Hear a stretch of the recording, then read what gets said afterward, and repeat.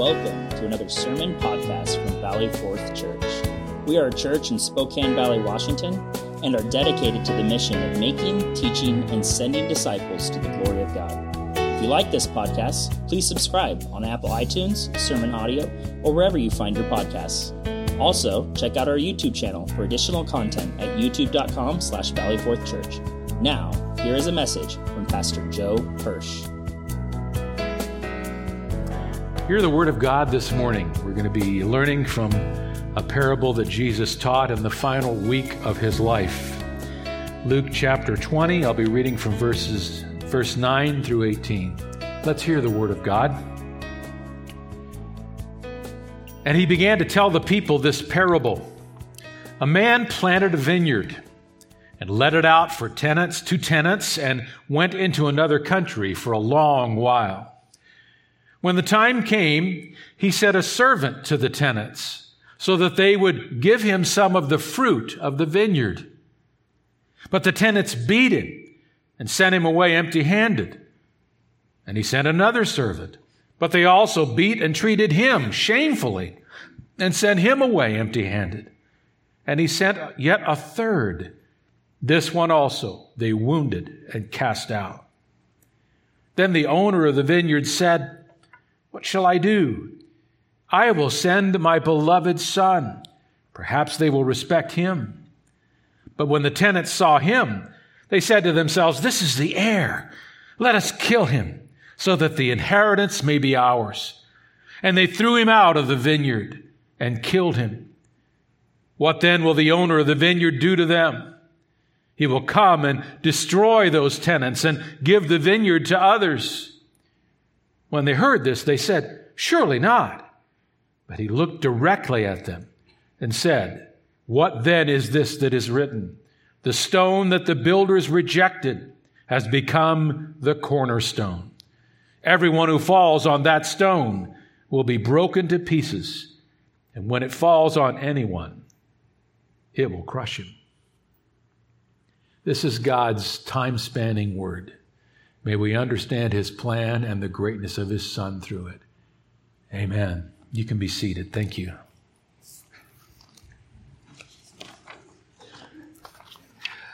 I'm sure that some of you can think back to all the people that God sent your way before you met Christ, who were part of how you saw Christ and came to Jesus. Even if you came to Christ as a young person, I'm sure that there were one or more people. Some of them might be in this room today who lived a Christian life before you, who shared the gospel with you in a certain setting, maybe more than once. And when you were ready, they helped you step over into faith in Jesus. Or maybe you were older and maybe resisted the gospel, and God needed to send many prophetic voices into your life. He needed to do that with me. And I can think back to the many faces and the many dear people who patiently God used in my life to lead me to faith. So you can think back over the few or the many, and every one of them were needed in that process of revealing Jesus to you. That's how God works. And then after salvation, that didn't stop. God has gifted everyone in the body of Christ with a spiritual gift and a level of maturity to pour into others in the body of Christ. So now after you're coming to faith, think back over your Christian life, and I'm sure that there are all kinds of names and faces that come into your memory of believers that helped you grow. Believers that encouraged you through dark spots in your early Christian life. Teachers, pastors, counselors, disciplers, small group leaders, teachers, everyday Christians that sat with you across a cup of coffee during a time in your life when you battled to stay with Jesus. And think back over all those people and all those faces who helped to restore you and build you and keep you at the faith. All of those are what I would call part of the mercies of God. That's how God brought you to Christ. That's how God sustains you in Christ. Now, have you ever also thought about where you would be eternally if they hadn't been sent and you hadn't responded?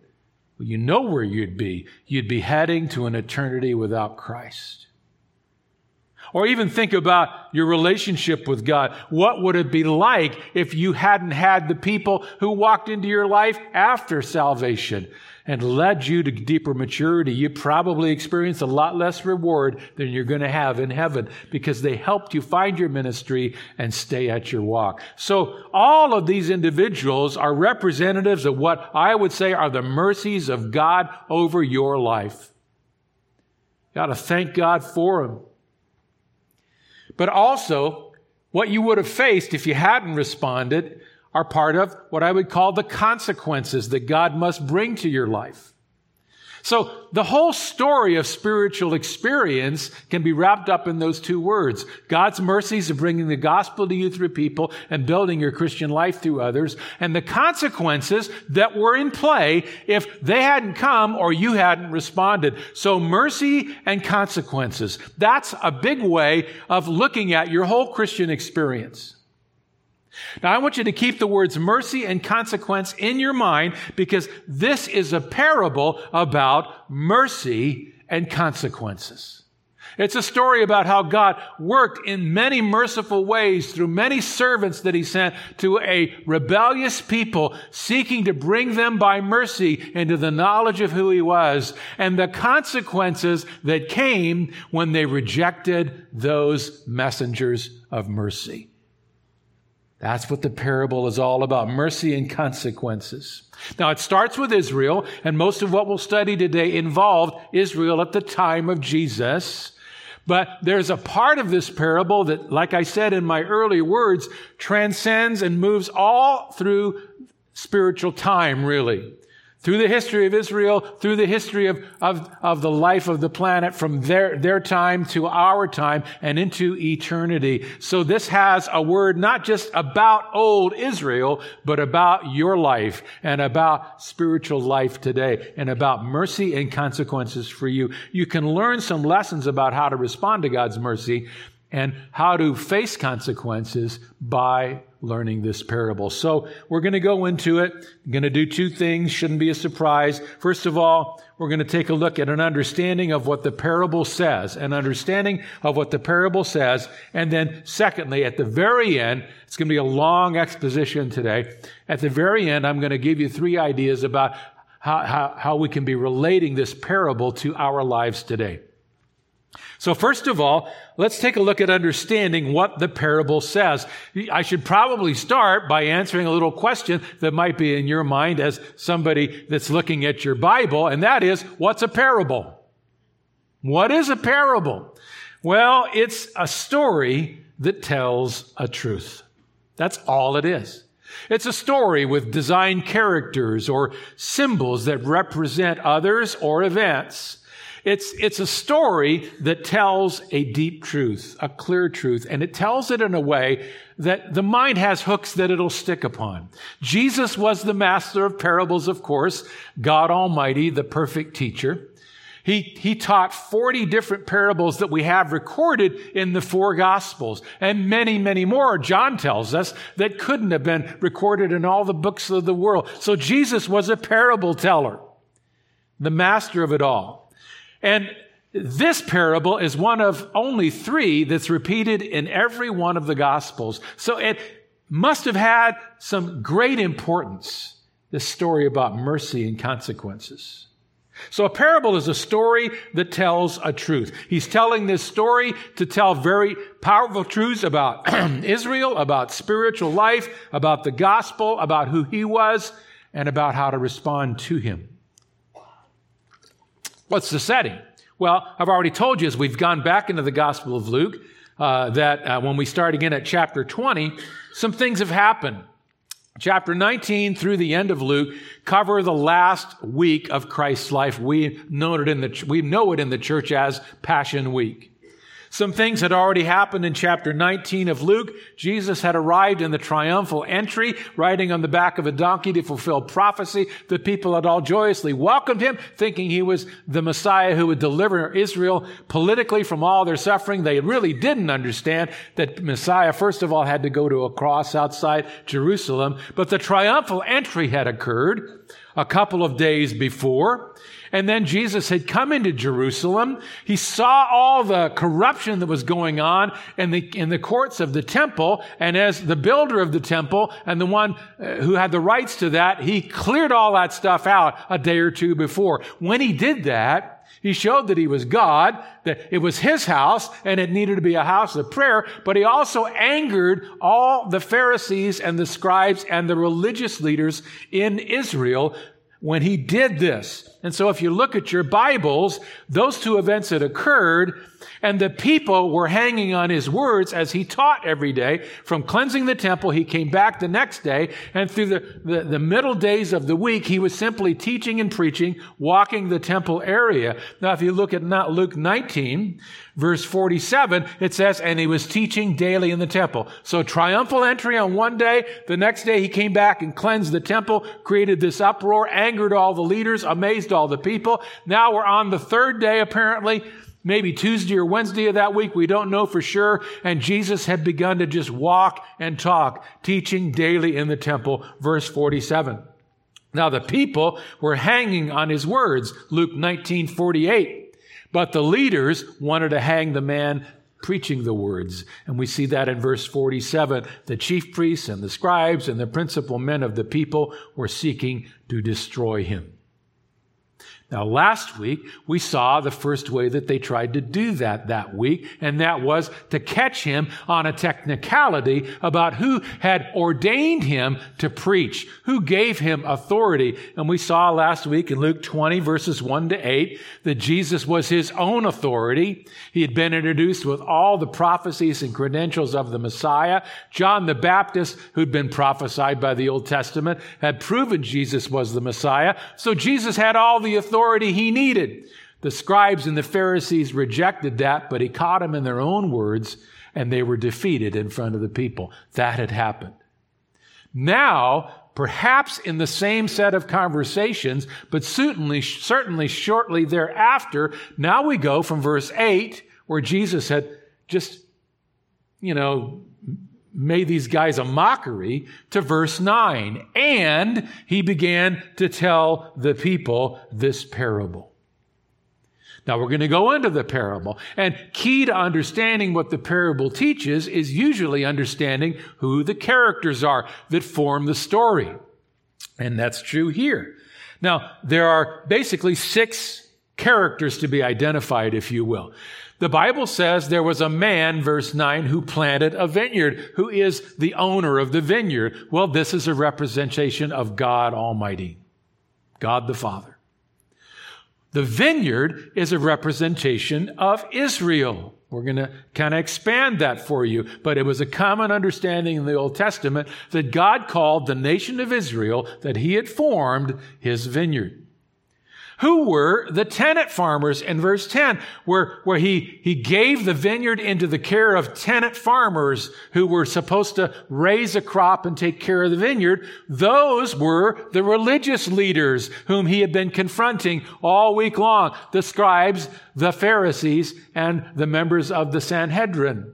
They were charged with leading Israel, feeding Israel spiritually, and creating fruit that glorified God in the lives of the people of Israel. So the owner of the vineyard is God. The vineyard itself is the nation of Israel, and the tenant farmers are the religious leaders of Israel. Now there's 2 more. There's some servants that the parable says that the owner sent in his name to gather fruit, get his share of the crops that the tenant farmers were supposed to produce, and they were shamefully treated. Who were these? They were every one of the Old Testament prophets who had been sent since God founded Israel, built the vineyard, all the way through John the Baptist, who had just arrived earlier. And we'll see that almost without exception, they were all shamefully treated. Finally, who is the beloved Son in the story? Do you have a guess? It's the Lord Jesus. And you can see how marvelous this story becomes. And that's where it begins to vault time.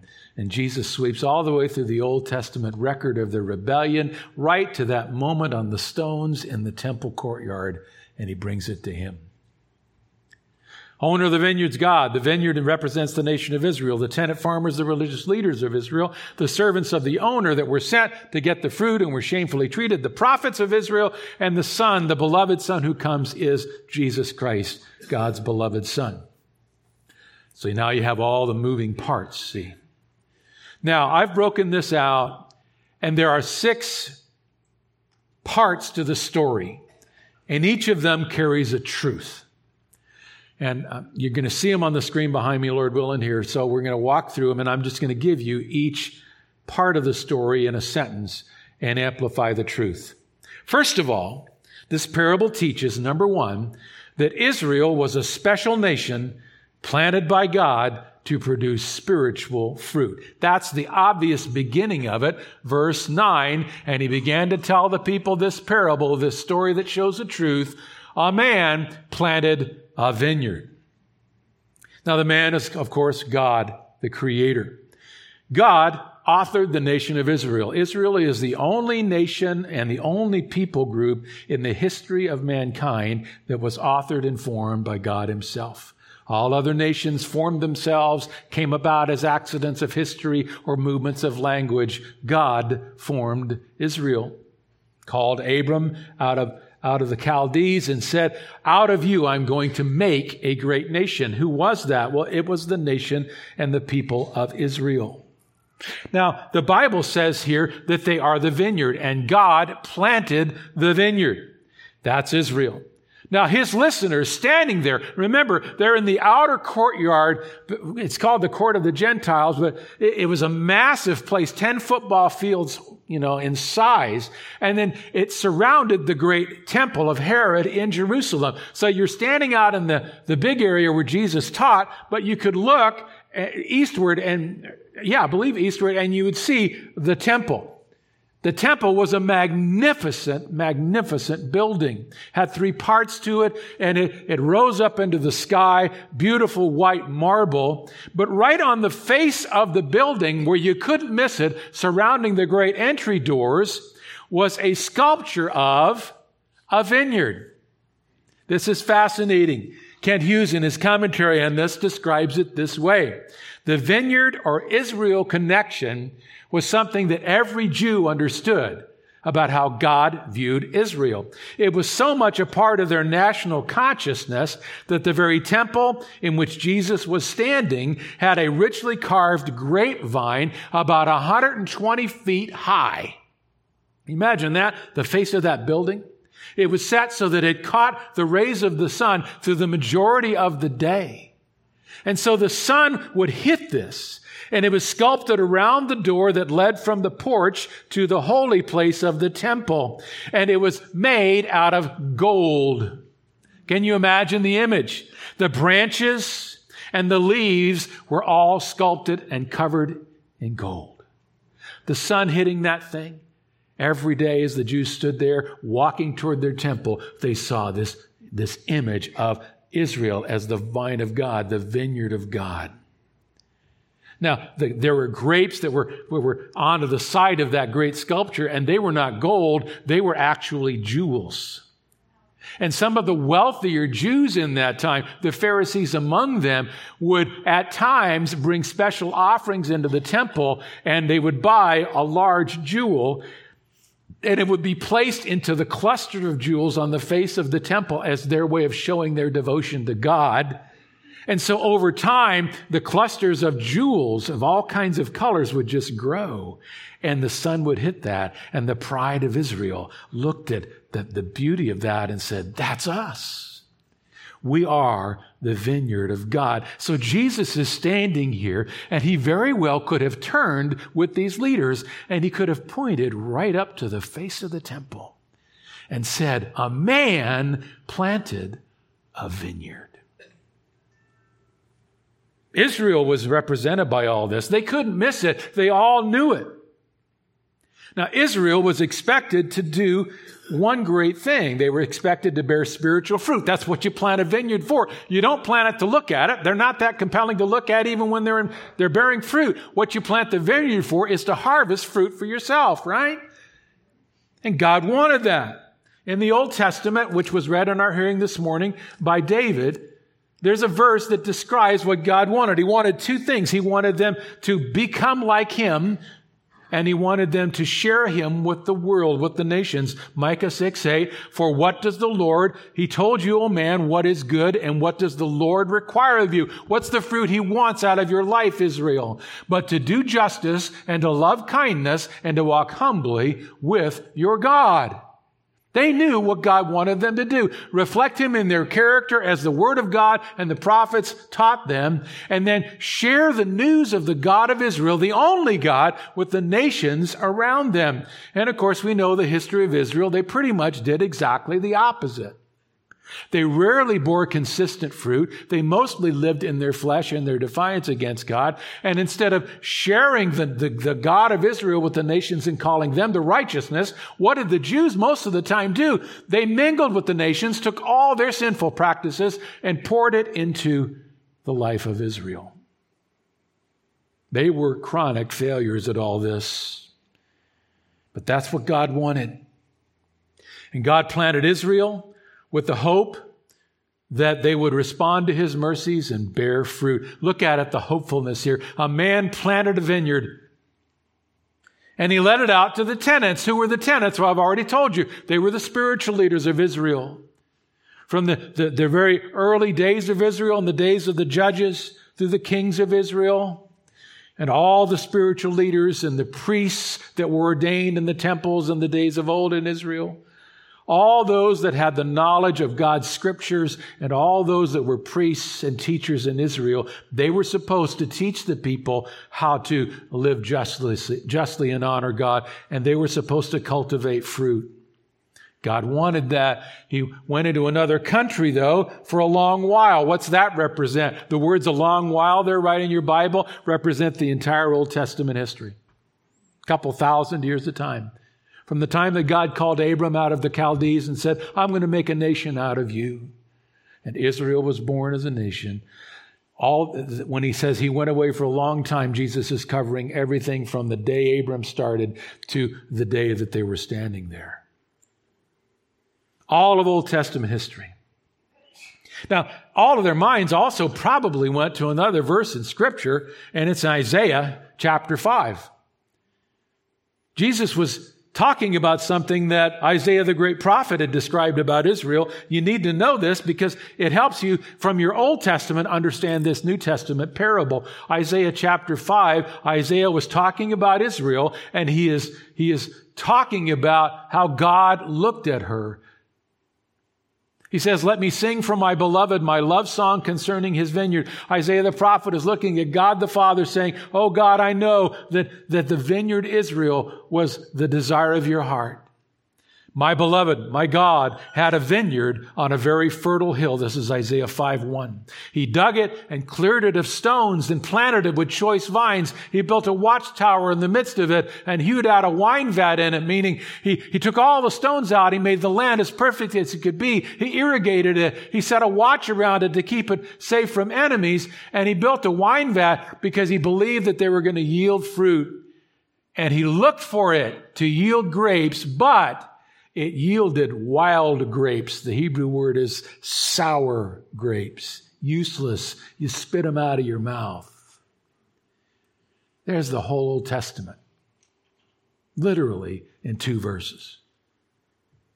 And now, O inhabitants of Jerusalem and men of Judah, judge between me and my vineyard. This is now God talking. What more was there for me to do for my vineyard that I've not done in it? When I looked for it to yield grapes, why did it yield wild grapes, sour grapes?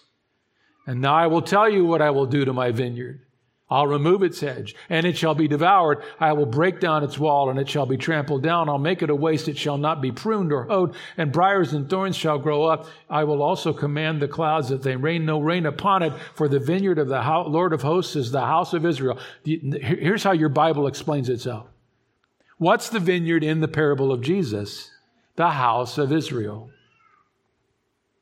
And the men of Judah are his pleasant planting, and he looked for justice, but behold, bloodshed, for righteousness, but behold, an outcry. This prophecy of Isaiah had 2 applications.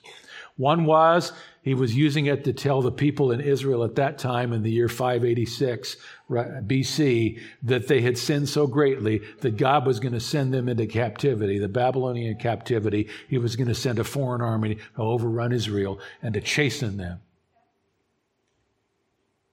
But also, centuries later, after Israel had come back to the land, even though they were under Roman domination, the nation still existed. It's also a prophecy to say that Israel hadn't learned anything and they were still unfruitful in the time of Jesus. More on that later. So all their minds went to it.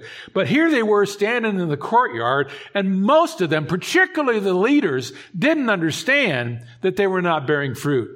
They were into religious activity and political victory, and they looked at the front of that temple and they thought, we're a great nation. God is very pleased with us. Look at the house we built for him. Look at the beautiful vine we even put that shows how wonderful we are. And Jesus was looking at that and saying, you missed it all. He's not looking for a building. He's looking at your hearts. Boy, I tell you what, there's a transference to the Church of America today. Building our buildings, building our strategies, building all of our achievements, running our numbers, impressing people with our activities, and all of this or that. And yet God still looks on the heart. How many hearts in the American church are contrite and humble and seeking him more than living in pride, religious strength? That's just a little bonus. You think about that. So that's the first truth the parable teaches. Secondly, go back to Luke 19 now from Isaiah 5, by the way. The second thing in the story is many faithful prophets were sent to call back their hearts. Now we go into the narrative. Verse 10, when the time came, he sent a servant to the tenants. Who were the servants? They were the Old Testament prophets. And he sent a servant to the tenants so that they would give him some of the fruit of the vineyard. He wanted them to reflect his character, and he wanted to know that they were sharing his name with the nations. And he sent prophet after prophet to them to teach them the word of God and to call them into the growth that he wanted and to bear the fruit that they wanted. And instead of listening to the prophets, they slew the prophets. They rejected the prophets. This is all the way from the very first Old Testament prophet by the name of Samuel, right after the time of the Judges. He preached and they rejected, all the way through the great prophets like Isaiah, whom we just read, and weeping Jeremiah, who lost all of the impact of his preaching. And God said, by the way, you're going to preach to these people for 30 years, and their foreheads are going to be like flint. I'll tell you what, I've spoken to some audiences like that. Poor Jeremiah had a church like that for 30 years. That's what Israel was like. So from Samuel, the first prophet, through Isaiah, the great prophet, all the way to Zechariah and Malachi, the last prophets in the Old Testament, Israel didn't listen. In fact, they didn't even fully listen to the last Old Testament prophet, who in my opinion was John the Baptist. So you see all this. He sent them leaders to turn their hearts, to move them to trust in the Lord and begin to repent of their sin, to turn to God, to cry out to him, to walk with him. All the prophets called them to do that. And over 2,000 plus years of history, most of the prophets were resisted. So here's the third one. The parable teaches, thirdly, that Israel constantly rejected and mistreated all of God's prophets. God sent prophets. Notice here in the parable, he sent more than one. He sent one after the other, after the other. And what did they do? They beat them and treated them shamefully. Verse 11. Beat in the Greek language that this was inspired in by the Holy Spirit is a full body beatdown. It's just a full body beatdown. It's what you see in a gangster movie or unfortunately on the streets of Chicago today. Treated shamefully. Traumatized is the Greek word when it says they treated them shamefully in verse 11. They persecuted the prophets. They hated the prophets. They tormented the prophets. They persecuted and caused them to suffer. They constantly rejected and mistreated all of God's prophets. And when you think about it, the Old Testament history bears that out. Many of the prophets were opposed, driven out. Many were beaten. Some were killed. Many were stoned. It just goes all the way through. In fact, history tells us that Israel, according to the historical tradition, took that great prophet Isaiah, the greatest of the prophets in my opinion, and they got so sick and tired of him, they stretched him out and they sawed him in half with a wooden saw. Don't think I want to tell you any more than that. Jeremiah was, according to tradition, finally stoned to death at the end of his weeping ministry. Amos had to flee for his life along with many of the other prophets, and Zechariah was stoned, walking into the temple area. On and on it goes. In Jeremiah chapter 7, verse 25, the Old Testament says, "Since the day that your fathers came out of the land of Egypt until this day, God have sent you all my servants, the prophets. And yet you did not listen to me or incline your ear, but stiffened your neck, and you did evil more than your fathers." So there's the whole story. In fact, when Jesus came to Israel in his own time, we've already seen it back in Luke chapter 13, he looked at Jerusalem and he looked at the leaders, and in Luke 13:34, he wept and he said, "Oh, Jerusalem, Jerusalem, the city that kills the prophets and stones those sent to her." I think I've proven the point. So Jesus, in this parable, is covering all of Old Testament time, and he's bringing it right up to the moment of their time. And this is where the story begins to turn, and it goes to the astonishing. Because here, at a certain point, the people listening to the story would have thought in their minds, if I'm the owner of this vineyard and I'm dealing with this group of wicked tenant farmers, what am I going to do at this point? I'm going to call in the police. I'm going to get all these clowns arrested, and I'm going to find some new vineyard owners and some new vineyard keepers. Justice is due. And yet at that very point, Jesus stuns his listeners with verse 13. Then, after all this abuse, all this rejection, the owner of the vineyard said, "What shall I do? I will send my beloved son. Perhaps they'll respect him." I'm sure people standing there thought, "What? Wow. I didn't see that one coming." He's going to send yet another one, and he's going to send his own son to these miscreants, these wicked men. Yep. And that's where you see the mercy in the parable. Remember I told you this is a parable about mercy and consequence? Here's mercy. Prophet after prophet, still coming with a message to come back to God and follow his word, suffering all the way. And then finally now, history turns from the Old Testament time to the moment right in front of them where Jesus said, and God decided to send his beloved son, me. And so we see the fourth teaching of the parable, and that is that Israel would ultimately even reject God's son. So the parable is shifted from the very past to the very present.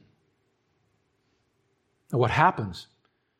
He says, "I'll send my son." But verse 14, but when the tenants, the spiritual leaders, remember that's who they are, past and present. Now the tenants are the Pharisees and the scribes standing right in front of him.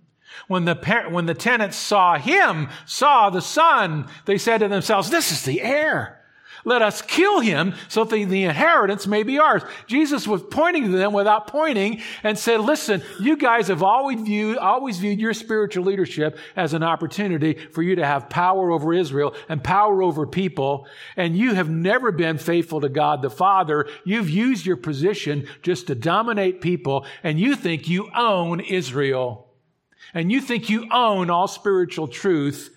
And now I come as the greatest threat you've ever tasted in your life, and you've started a plot to kill me. It started months ago, and don't lie to me. You want to kill me right now because you think Israel belongs to you. This is a religious operation you're working and you're profiting from, and you want the inheritance."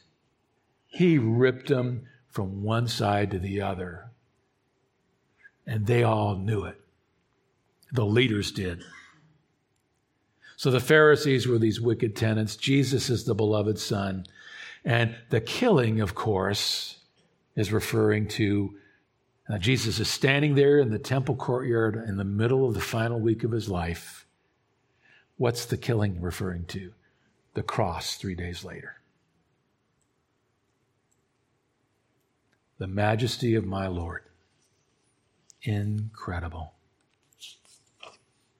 He puts himself into the story. He tells them exactly what they're going to do. He knows their hearts, knows their plan because he's sovereign God. He knows the plan of the Father. He knows all this has to happen. And in 3 days, he has to die on a cross and he has to die on Passover. And he'll give up his spirit at 3 p.m. at the very time that the Passover lambs will be sacrificed in that very temple because he is the ultimate Passover lamb. As many commentators have looked at this and pointed out, this is all prophetic and it's powerful. Now, God wanted it to happen, but woe to these people who made it happen.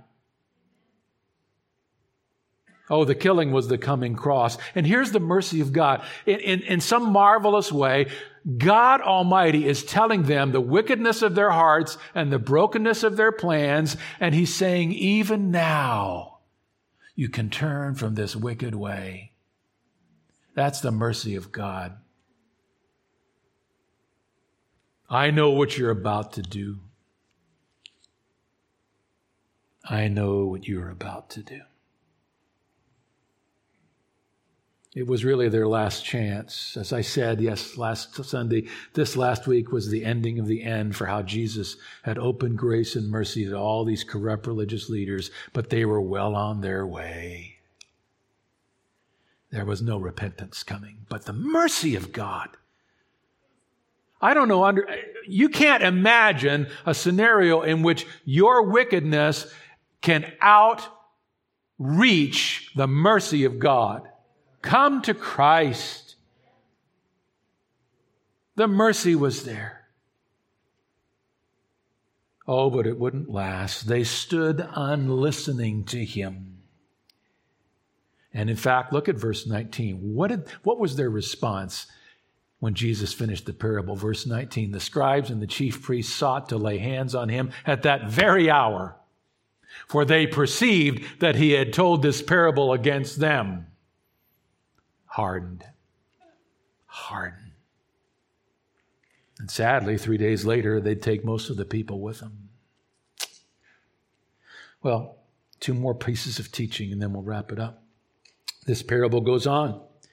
Here's the 5th thing it teaches. Israel would experience a righteous consequence for it all. Now we go from mercy, and the parable finishes with consequences. His listeners are shocked. They heard this, they said in verse 16, surely not. And then Jesus looked directly at them and said, what then is this that is written? The stone that the builders rejected has become the cornerstone. Everyone who falls on that stone will be broken to pieces. And when it falls on anyone, it will crush them. Now Jesus goes from mercy to consequence. And he says, if you reject me long enough, I will one day reject you. Because I am the beloved Son. And God wants the fruit of repentance in your life. And when all of his mercy has been exhausted on your stubborn back, there will come a day when mercy is over and judgment comes. He was looking right at them. And he said this is going to happen first with Israel. He said God is going to come and destroy those tenants. Now remember, the tenants are the religious leaders. The vineyard is Israel. And so this was going to happen to Israel. And it happened in 2 ways. We know that history tells us that 40 short years later, God did destroy the functioning nation of Israel. And back in chapter 19 and verse 42, Jesus predicted it. It says, when he drew near a couple days before to Jerusalem, he saw the city and he wept over it. This is Luke 19:41, saying, would that you, even you, had known on this day the things that make for peace, but now they are hidden from your eyes, for the days will come upon you when your enemies will set up a barricade around you and surround you and hem you in on every side and tear you down to the ground, you and your children within you, and they will not not leave one stone upon another in you, because you did not know the time of your visitation. Jesus predicted that the nation of Israel and the city of Jerusalem would be thoroughly destroyed. It happened 40 years later in AD 70 when the Roman legions came and besieged Israel because Israel had rebelled once again against Rome, and tens and hundreds of thousands of Jews were slaughtered in Israel, slaughtered in Jerusalem. The city and the temple were destroyed. Not one stone was left upon another, and that's true archaeologically even today. And from that moment, the functional spiritual nation of Israel ended, in the sense that the priesthood ended and there was no more temple, no more sacrifices, no more spiritual leaders. They met a physical end. Secondly, not only did the entity end in that sense of their religious connection with God, and yet also they lost the honor of bearing the truth to the world. Remember, God said, I want you to be a light to the nations. And Matthew tells us that, Matthew 21, that the kingdom of God shall be taken from you and given to a people bringing forth the fruit of it. What happened? They lost the privilege of taking the truth of God. And that privilege has now been given to what we know as the church today. That's a temporary thing. God has not permanently displaced Israel. He's not permanently done that to her. Romans tells us that they are under what's called a partial hardening. This is a time when the nation of Israel and the people of Israel have come under judgment and discipline by God, but that hardening is only for a time. Paul said in Romans 9 and 11, it's until the time of the Gentiles is fulfilled. And in a time yet future, God is going to draw Israel back to himself. He's not done with her because he's a covenant-keeping God, and he's a God who keeps his promises to his beloved people. That's why in the book of Revelation, you're going to see Israel begin to be restored, not just as a political nation today. I believe it's being politically restored today, but spiritually to be restored in the times yet to come. In the Great Tribulation, there's going to be a mighty revival there, and 144,000 Jews are going to travel the world as spirit-powered evangelists. That whole nation is going to taste once again the Spirit of God. And at the very end, when they see whom they have pierced at the visible return of Christ, they're going to be rescued by God. And all the Jews alive at that time, at the end of the tribulation period, are going to see him. And the entire nation is going to bear fruit of repentance. And they're going to turn to him. And he's going to lead them into what we call the millennium, where he sets up his throne from Jerusalem for 1,000 years, does the Lord Jesus. And he will rule from Jerusalem. And the Jews will experience all the fulfillment of all the promises that they disinherited themselves from. The promises to Abraham and David and the prophets, the Abrahamic covenant, the Davidic, and so on. It's all going to be fulfilled. Yeah. Because God is a promise-keeping God. But in that hour, they slipped into temporary judgment. It just reminds me that there is a righteous consequence for all these things. And here's the last. Lastly, their story tells us about the ultimate decision facing everyone. Jesus said, I am a great stone. That's a symbol of the authority and the power and the unmoving righteousness of God. And Jesus said, if you don't trust me and turn from your sin and acknowledge me as Savior, you will stumble over me. Jesus said, I can be a stumbling stone or a building block. You choose. And if you stay in your sin, you'll fall on me. And what happens when you fall with a good level of speed on a big rock? Who suffers? You or the rock? You can't beat the Lord Jesus Christ. You can't defy the Lord Jesus Christ. He is who he is. His authority is what it is. And you need to come in repentance, not in defiance, because one day you'll bring your defiance and you'll be crushed by him. It's interesting. He says, you'll either fall on me and be broken to pieces, or when I come, I will crush you. That's out of the prophecy of Daniel chapter 2 that says when Jesus comes at the very end of time, all the nations will be gathered around Israel to oppose him, and he will destroy them with a word. He'll crush them, Daniel said, like a giant rock running into just the earth itself. So that is all there to say that Jesus Christ is bearing mercy now, but he will bear judgment someday. Jesus, the stone, predicted by the prophets to be a precious cornerstone, he talks out here. Cornerstone of what? Of the future people of God. Peter talked about us as a temple of living stones, and the cornerstone is Jesus Christ. What's he doing now? He's temporarily set aside Israel, but he's building something else called the church in this age. And by the way, both Jews and Greeks are a part of that, Jews and Gentiles. He is the cornerstone of it all. He can be your cornerstone or he can be your stumbling block. It's your choice. And there's the consequence. Mercy. But there will be consequence. How you respond to the mercy of God determines all of that.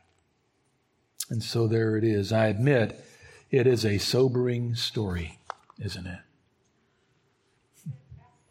You just can't come to the Bible and make it mean what you want it to mean.